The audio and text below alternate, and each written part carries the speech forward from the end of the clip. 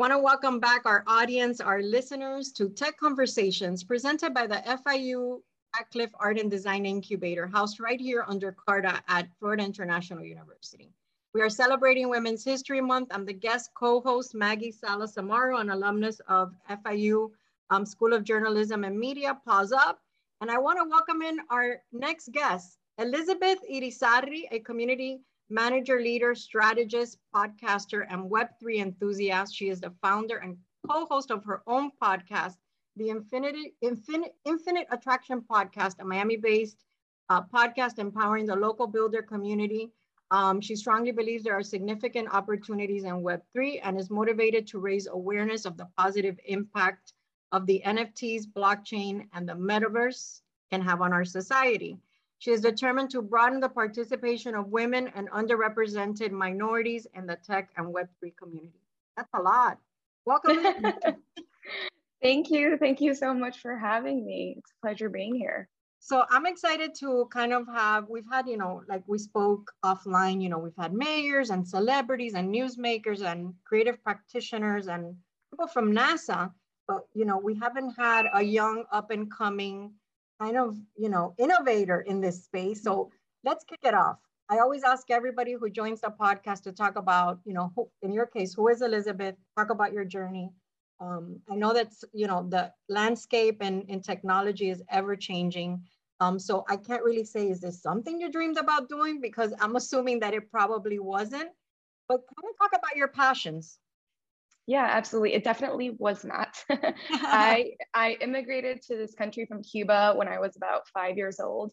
And I lived in Miami basically all of my life. I wasn't raised here. I was raised here for the most part, but I started to get a handle on what it was like to be surrounded by just like a diverse culture and have so many like Hispanics near me. But growing up, it was like the idea was like I was always an entrepreneur.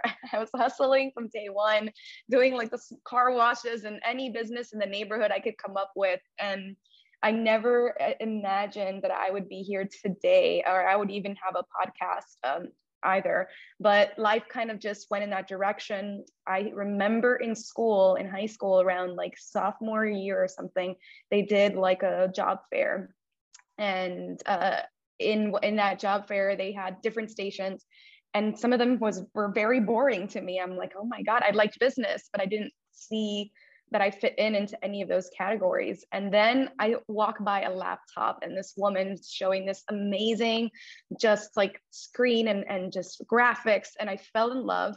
And that's the moment where I realized, well, that's what I want to do. On her screen, it was the Art Institute, and she had different programs. And so I was like, well, I want to do that. Whatever, this looks better than everyone else.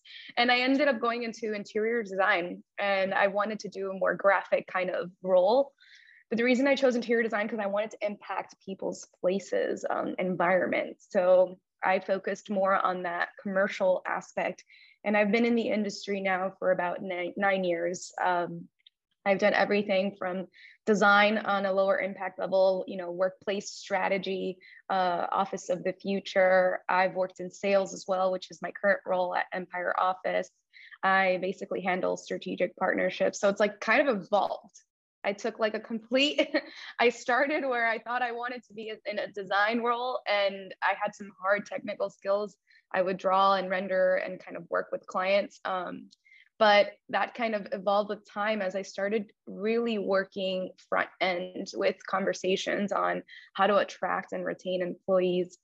And as I started to evolve in that role, and I was having conversations with like the end users, the clients, companies, I fell in love with the tech industry. And about a year ago, I really decided to step in to the tech community and not see it from like a spectator's view. So I started to actually step into the community and just kind of dabble around, and I fell in love with the energy. It was so much like mine, very entrepreneurial spirit, and tech is everything. And it was just full of so much innovation, and it felt like home. Some of these projects that you're involved with, because I know you have quite a bit of momentum going on. And then I'm going to ask you about your own podcast. I just love that you've been an entrepreneur since kind of a young age. I think most kids are entrepreneurs as they discover what they want to do. You know, they either build a lemonade stand or a cookie stand, or they take, you know, in the case of me and my brother, we used to take things from around the house and build our own kind of a thrift store and sell it to the relatives that came to visit. So that's a fun story right there. I When they love were that. looking for objects everywhere, we had them in our own storefront. So talk I about some love of the projects that you're doing. Yeah, so right, I have so many projects right now. I'm also an ambassador for like two just wonderful organizations here. Upstream, which is a company, but they also mostly it's like a LinkedIn, let's say, but it's a good way to connect with people across different communities. So you can create communities on there. The other one is Women and Web3, which is now Web3 Equity. And I'm a big fan of that because obviously we're onboarding women into the Web3 space.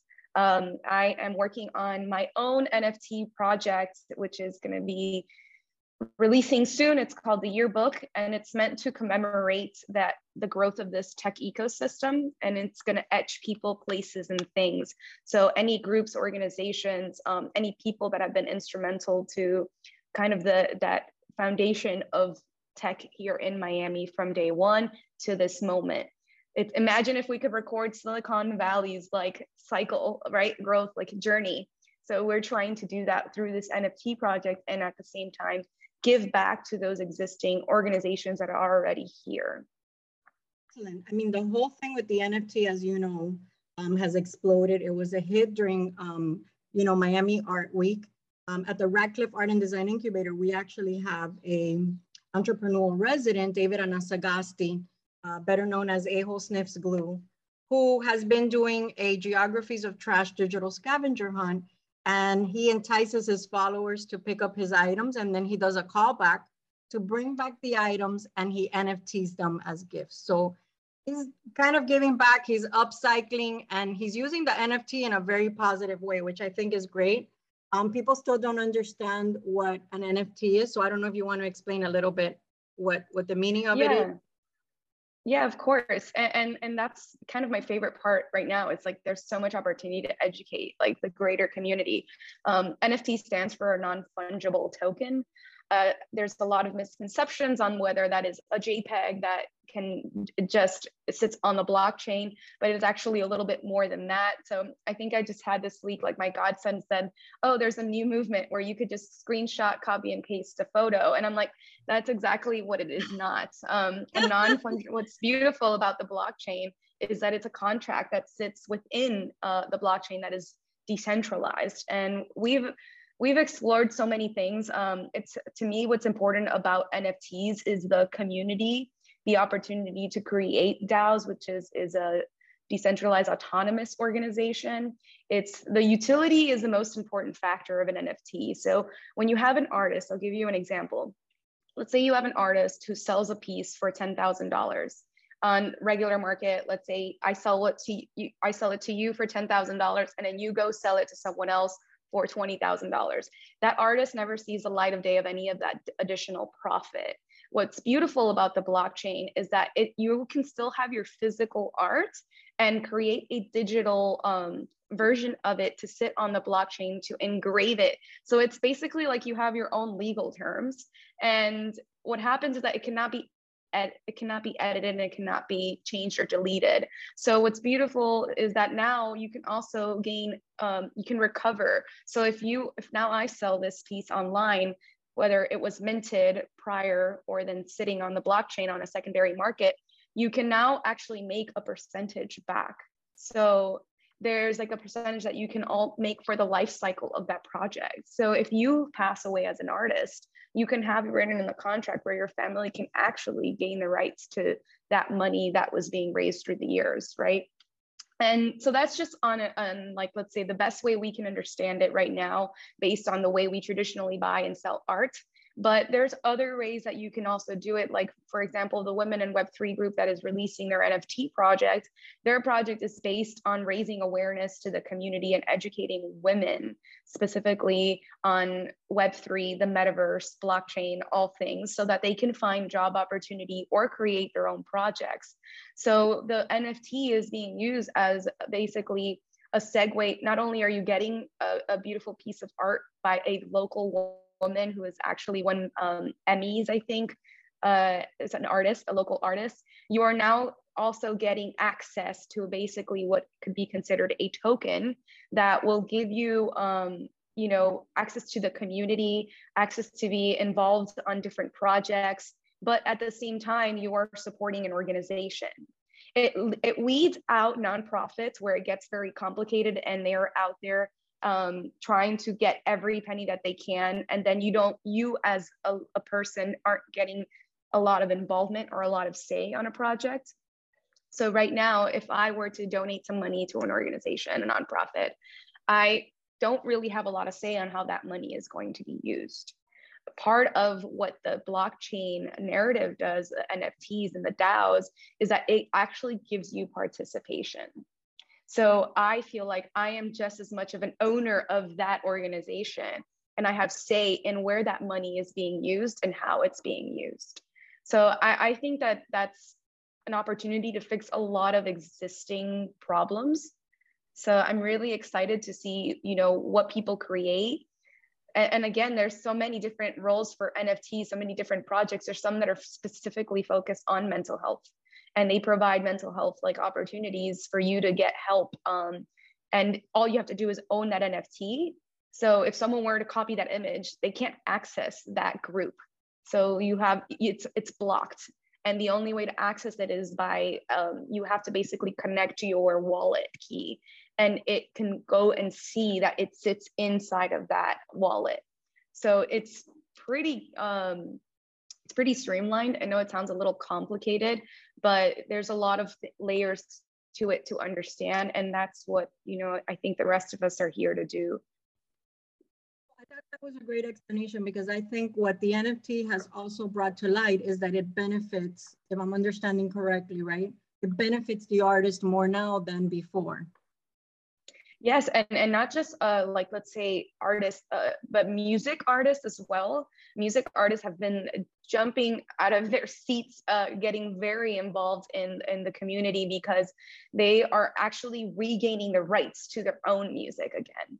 And so they're also being able to interact with the audience. So let's say you're a music artist and you have a song, and sometimes a record label owns the rights to your song and what you do and how you represent yourself. So you also don't have the reach to necessarily talk to an audience. But what if you put it up on the blockchain and your NFT, and you have an NFT collection that comes with it? So you, hey, buy this NFT, and with it, you get access to the album.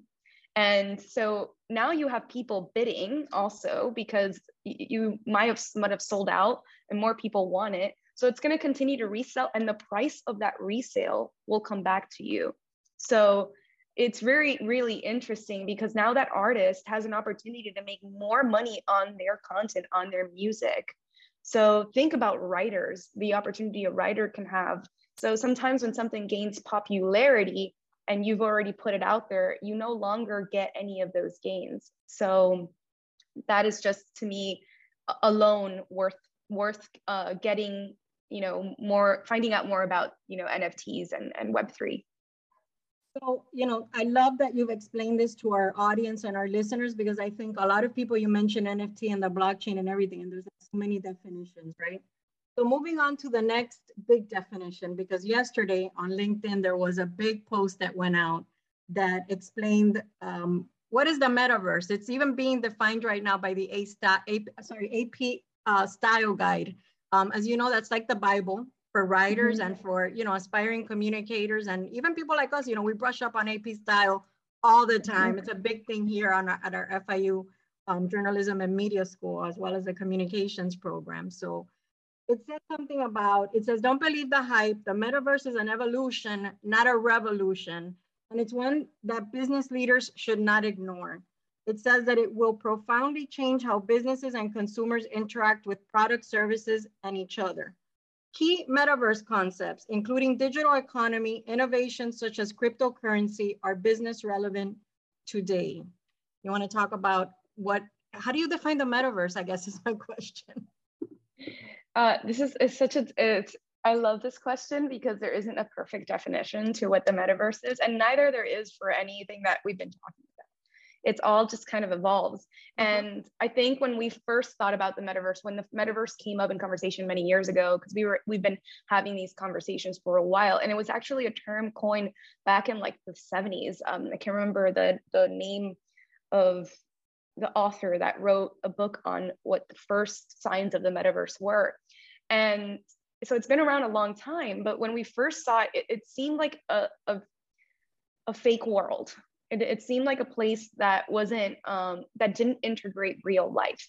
And I can understand this because I have two dualities to this conversation where I'm all about being present in our real life, but I also see the opportunity of what the metaverse can do for our future. And so the metaverse isn't just one world, and it's not just one metaverse, it's multiple metaverses.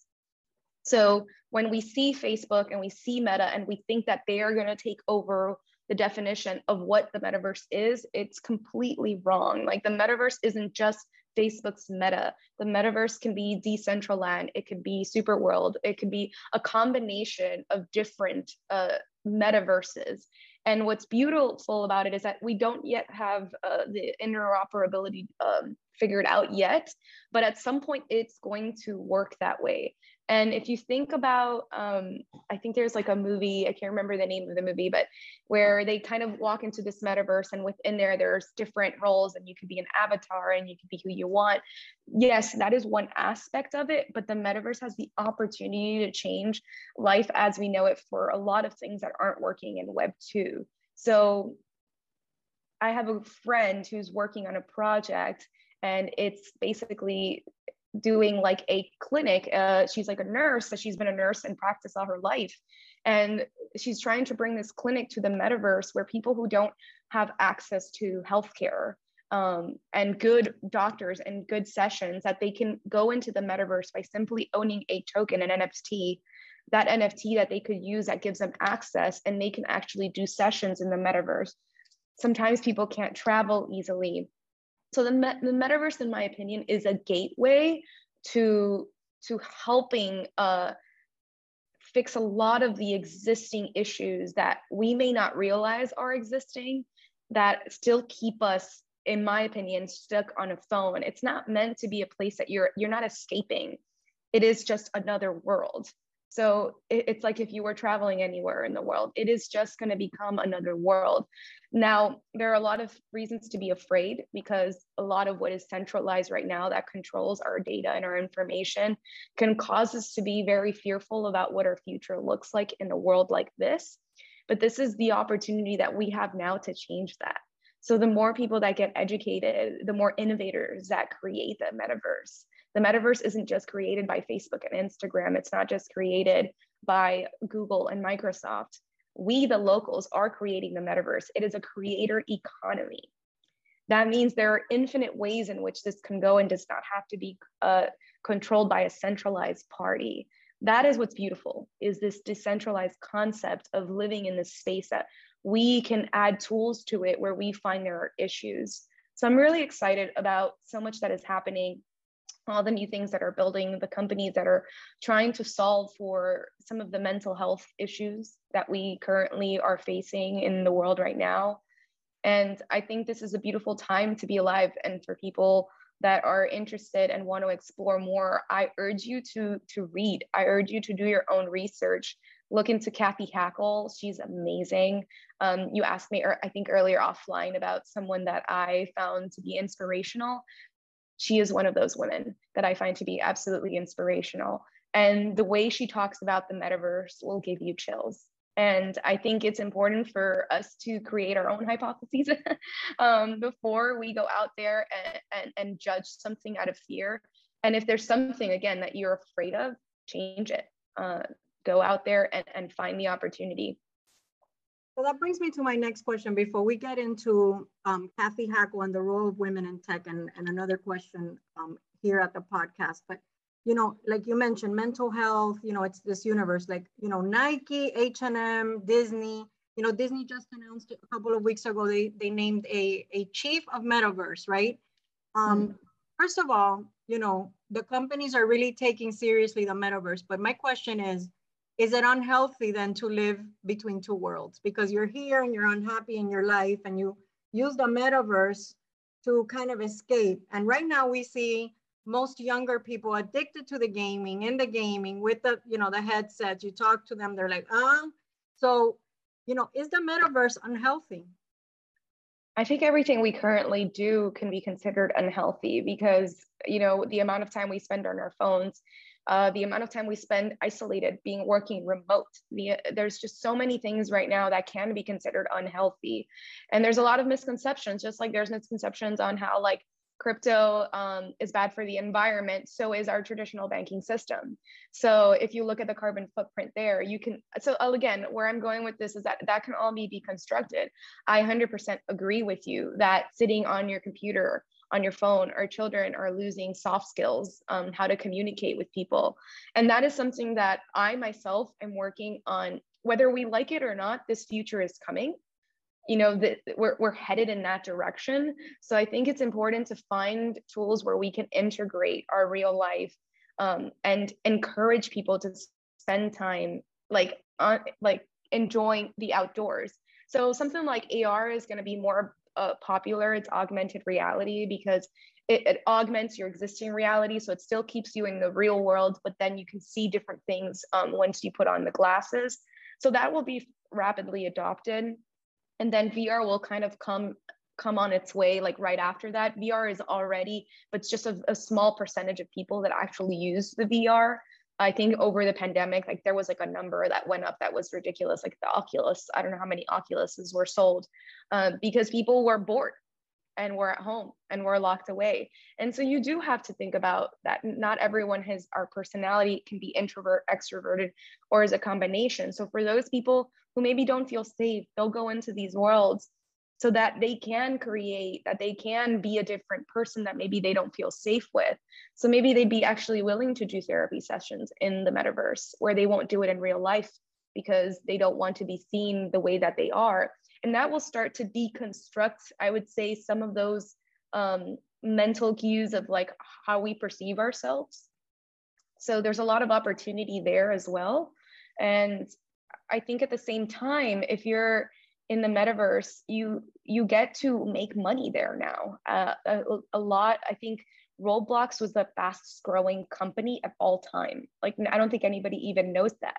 Mm-hmm. And all it is it's kids. I mean, kids use it. I myself have never played, but it's an economy of its own. Like there are people buying and selling and building and creating, and I can create something and that can be sold. So it basically, everyone is a startup, everyone is a founder, everyone is a business owner. That is so empowering. That is what this is heading towards. Again, I go back to creator economy. So there is an interesting aspect to having that kind of flexibility, freedom. We are already doing in our, if we go to our real life right now, there's a lot of us that have different dualities, because on Instagram, you're one thing, maybe that's for your friends. On Facebook, it's for your family. On LinkedIn, it's professional. On Twitter, you're kind of, depending where you want to be, you're all over the place, or just your Web3 world. So you have all these different personas. I don't talk to my family sometimes the same way I talk to my friends. And lately, the metaverse has taught me is that all of that is the same. I don't have to hide my tattoos. I don't have to straighten my hair to be more liked by someone, because I am just another person in the world. And I could put any skin, any avatar, and that doesn't change that I am Elizabeth. So that is very beautiful. That is a great example, Elizabeth, because you're right. You're absolutely right. You know, Instagram, you're like one thing. LinkedIn is super professional. So what you're posting on LinkedIn is not what you're posting on Instagram. And Facebook is the same thing. I feel like a lot of people, fueled by the election and the pandemic, there was a lot of friction between people. They made it more about, this is my family space, and my Instagram is more my friend space, and then my LinkedIn is my professional space. And I feel like that's the way it's been defined. So it is kind of a metaverse if you think about it. So you're absolutely right. I'm glad that we cleared that up. So let's take the conversation forward. How do you see the opportunities of women in this space? Because we are celebrating Women's History Month. You know, like never before in our time, women are front and center, right? So talk a little bit about that. So although women are front and center, this is mainly a male dominant, world right now within the Web3 community. There are a ton of wonderful women, like I said, Kathy Hackle. There are other projects that are out there. World of Women, NFT, which is actually at the top, one of the most blue chip projects out there. There are crypto gals. There are just like a whole bunch of different projects that I've personally supported. When Meta Angels is another one. And there are also local women building in our community. You have Michelle Abs, who is doing Web3 equity. You also have Raisa, who is working on her own NFT projects to help women in tech and in crypto get opportunities. So I think that I'm one of those people that I like to say to the ladies in the room, if you wait to be invited, no one's going to invite you. So don't wait to be invited, invite yourself. So I love to put myself in uncomfortable situations where I'm asking the questions and I'm wondering, okay, why can't a woman do this project? Or why isn't there a woman on your team? And if it's because of a lack of education or experience, then that's not a problem. We could fix that. So I'm very interested in helping onboarding women and giving them the confidence and the power, because often we feel like we need to be an expert at what we do. I've only been in the Web3 world since last year.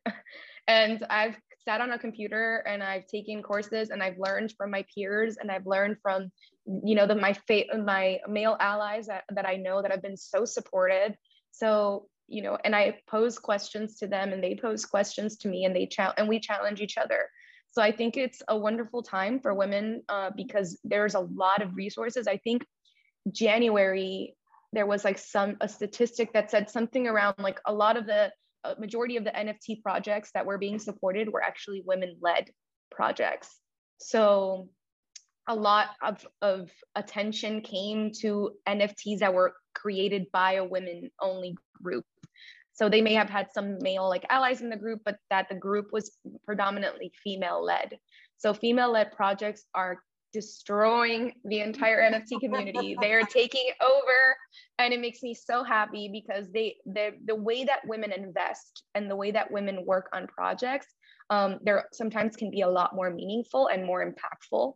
So a lot of these projects are actually considering mental health, giving back to women, creating job opportunities, providing educational resources. That is something that some of the early NFT projects did not do or are not doing. They were based on a club, on a group, and now that is starting to shift. So excellent. I'm glad that, women are being disruptors in this kind of movement. Let's take it to the next question. So, we're interviewing you today for this podcast that, basically touches upon every intersection of tech. And we do a little talking outside of the subject as well. So talk about Infinite Attraction Podcast. What inspired you to do that? And, talk quickly about some of the guests and topics.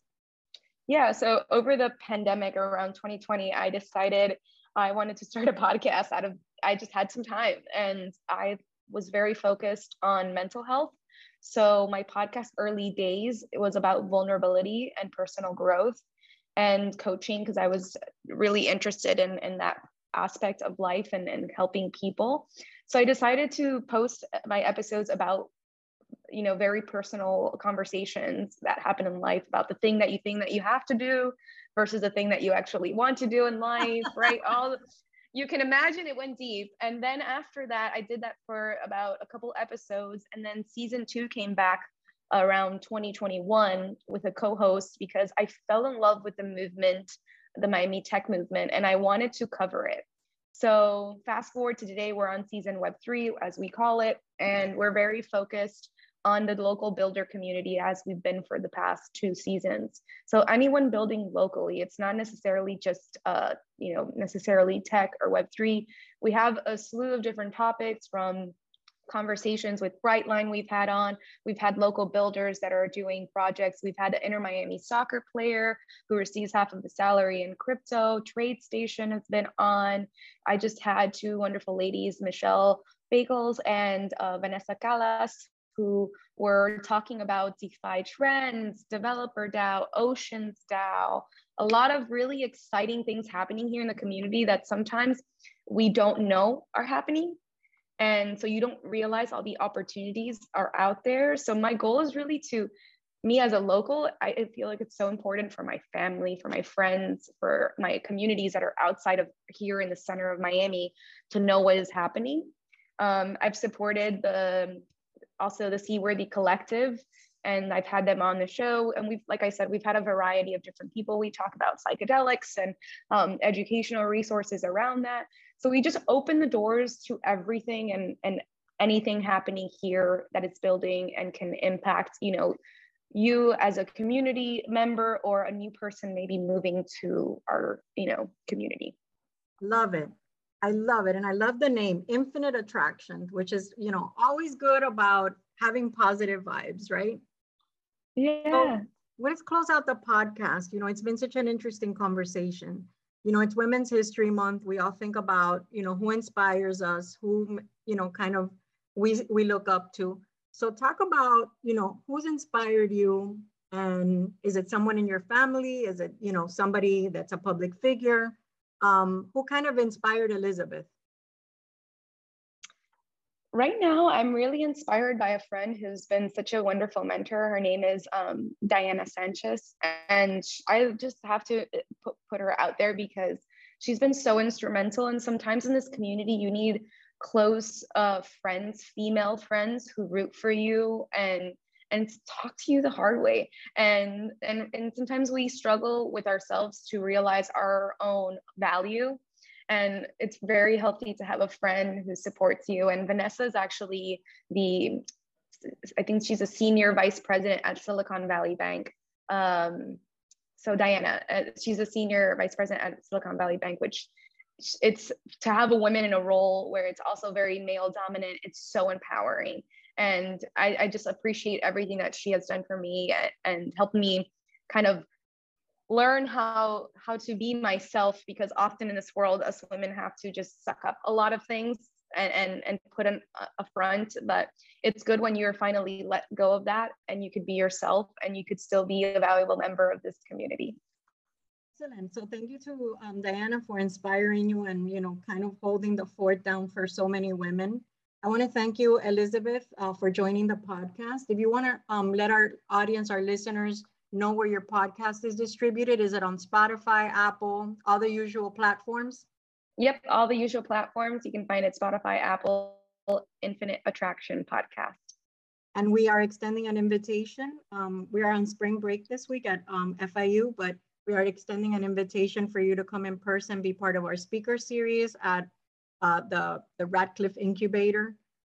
We always love, having students interact with kind of our mentors, and you're definitely an example here in this community of what's going on in so many different areas. And, we do have a fellow that's working on a mental health project that I'd like to connect you with, because I think you guys would have a great time talking about, this subject that is really so real and so, interesting right now to help people, right? Especially coming out of the pandemic and isolation and all the different things that it brought to light. I would love that. Thank you so much again for having me. Thank you so much for joining the podcast.